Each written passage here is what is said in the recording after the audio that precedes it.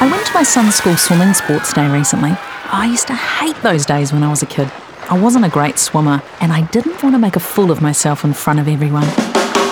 Hi, I'm Liz Oakes, and as a mum, well, it's a different story. Us parents cheered, clapped, and hung out by the pool. At the end of the kids' races, they had a teachers versus parents race, and I was on the team. Well, these days, I'm not a bad swimmer, although my strength lies more in perseverance than speed.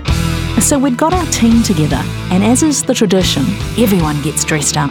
The teachers wore onesies, and us parents went with an island theme and called ourselves the Hula Mamas.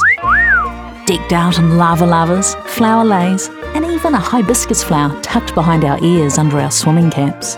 We looked like a tropical island welcoming committee gone wrong. As we made our way out of the changing room in front of the crowd of 100 or so, I did think, what the heck am I doing? The kids were yelling and cheering for the teachers, dancing around in their onesies. And so not to be outdone, we hammed it up with our hula moves and got a few cheers of our own. And then the race began, and we were off. And to our surprise, the Hula Mamas won. Oh, it was a great day, and great that we won. But the thing I enjoyed the most was playing the fool and not caring what anyone else thought. I think perhaps that's one of the great things about getting older. Who gives a toss? Scrub Gutter, made with help from New Zealand On Air.